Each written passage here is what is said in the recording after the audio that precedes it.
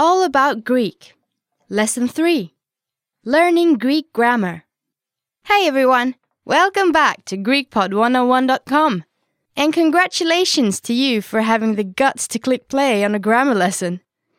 Yeah, the word grammar seems so foreboding. Yeah, a lot of us have grammar anxiety. Post-traumatic grammar disorder. I know I do, from learning English. Fortunately, at GreekPod101.com, we have developed a therapy for this. Yes, a painless therapy. We know the current practice is to use grammar book shock therapy, which involves something to the effect of ordering £10 worth of grammar textbooks you'll never open from Amazon. Oh, I've been there. Sometimes I get nightmares and cold sweats. The grammar book sitting on the shelves laughing at me. Well, what we do is take all that grammar and make it easy for you. Yep, we're going to prove it to you today with a grammar head start. And we have good news. What's that? Well, you might have listened to the lesson all about the Greek alphabet in this series. Yeah, that's the lesson before this one, right? Yeah, not to bring your spirits down, but learning the Greek alphabet is a lot easier than learning the grammar. I know that very well. But you did choose to study one of the most complicated languages in the world, right?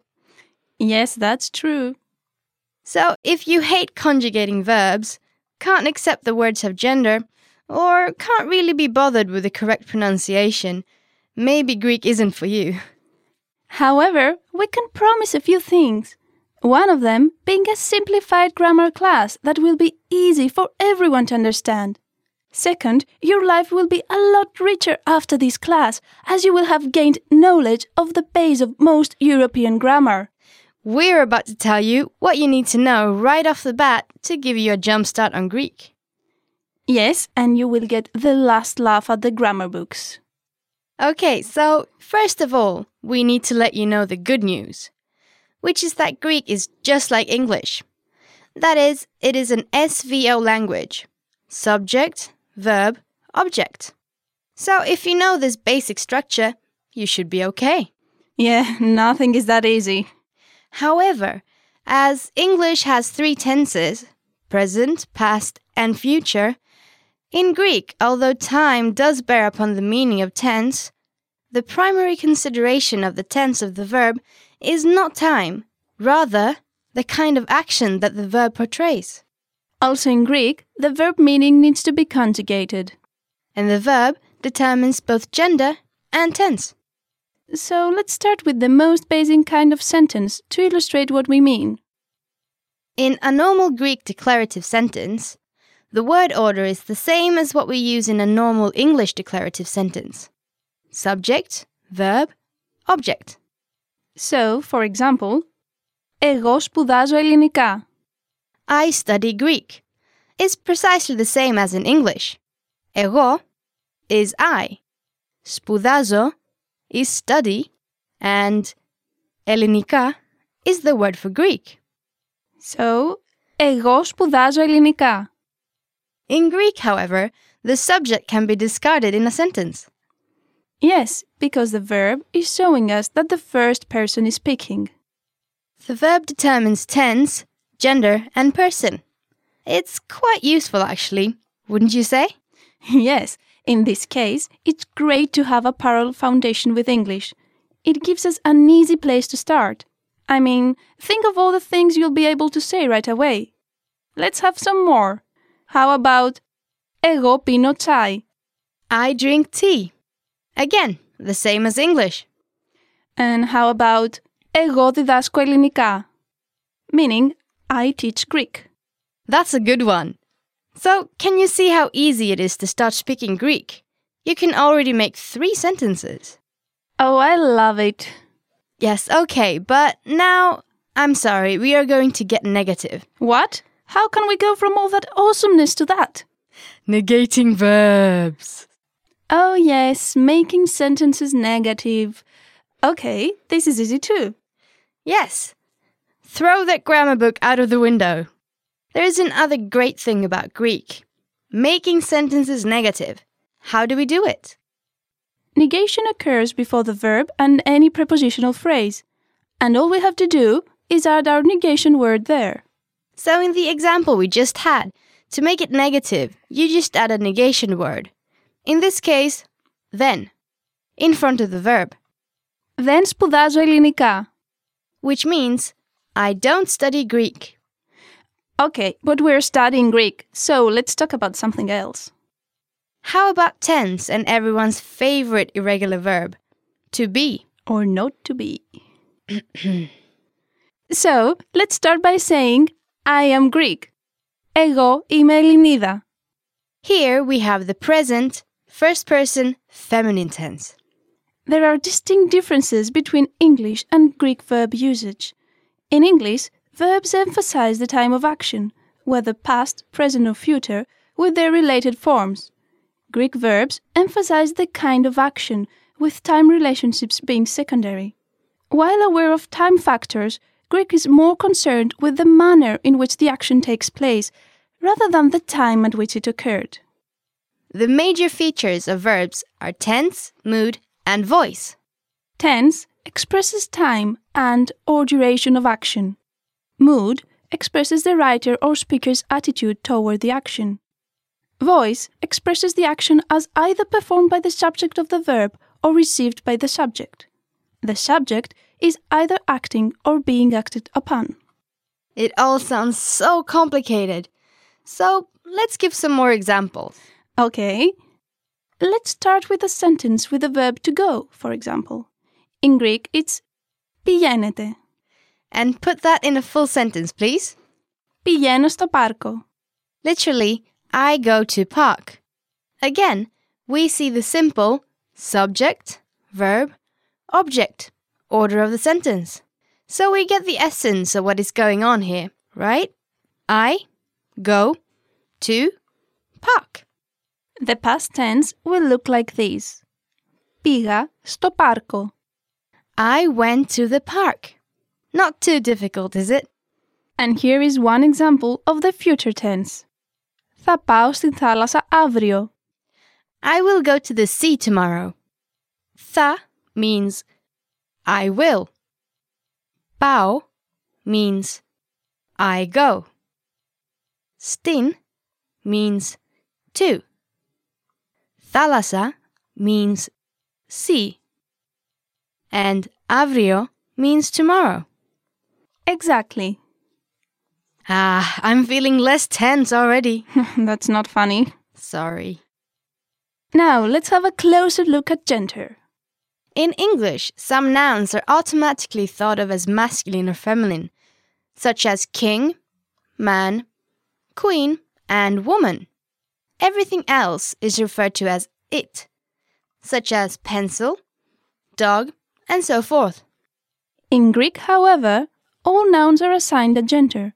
Some of them, like the words for man and woman, go into the natural classification. Unlike English, nouns that we would think of as it are arbitrarily classified into one of these three categories. Here are some examples. Masculine, άντρας, Man, πατέρας, father, κύκλος, circle, feminine, γυναίκα, woman, μητέρα, mother, στέγη, roof, and neuter, μολύβι, pencil, λεπτό, minute, κορίτσι.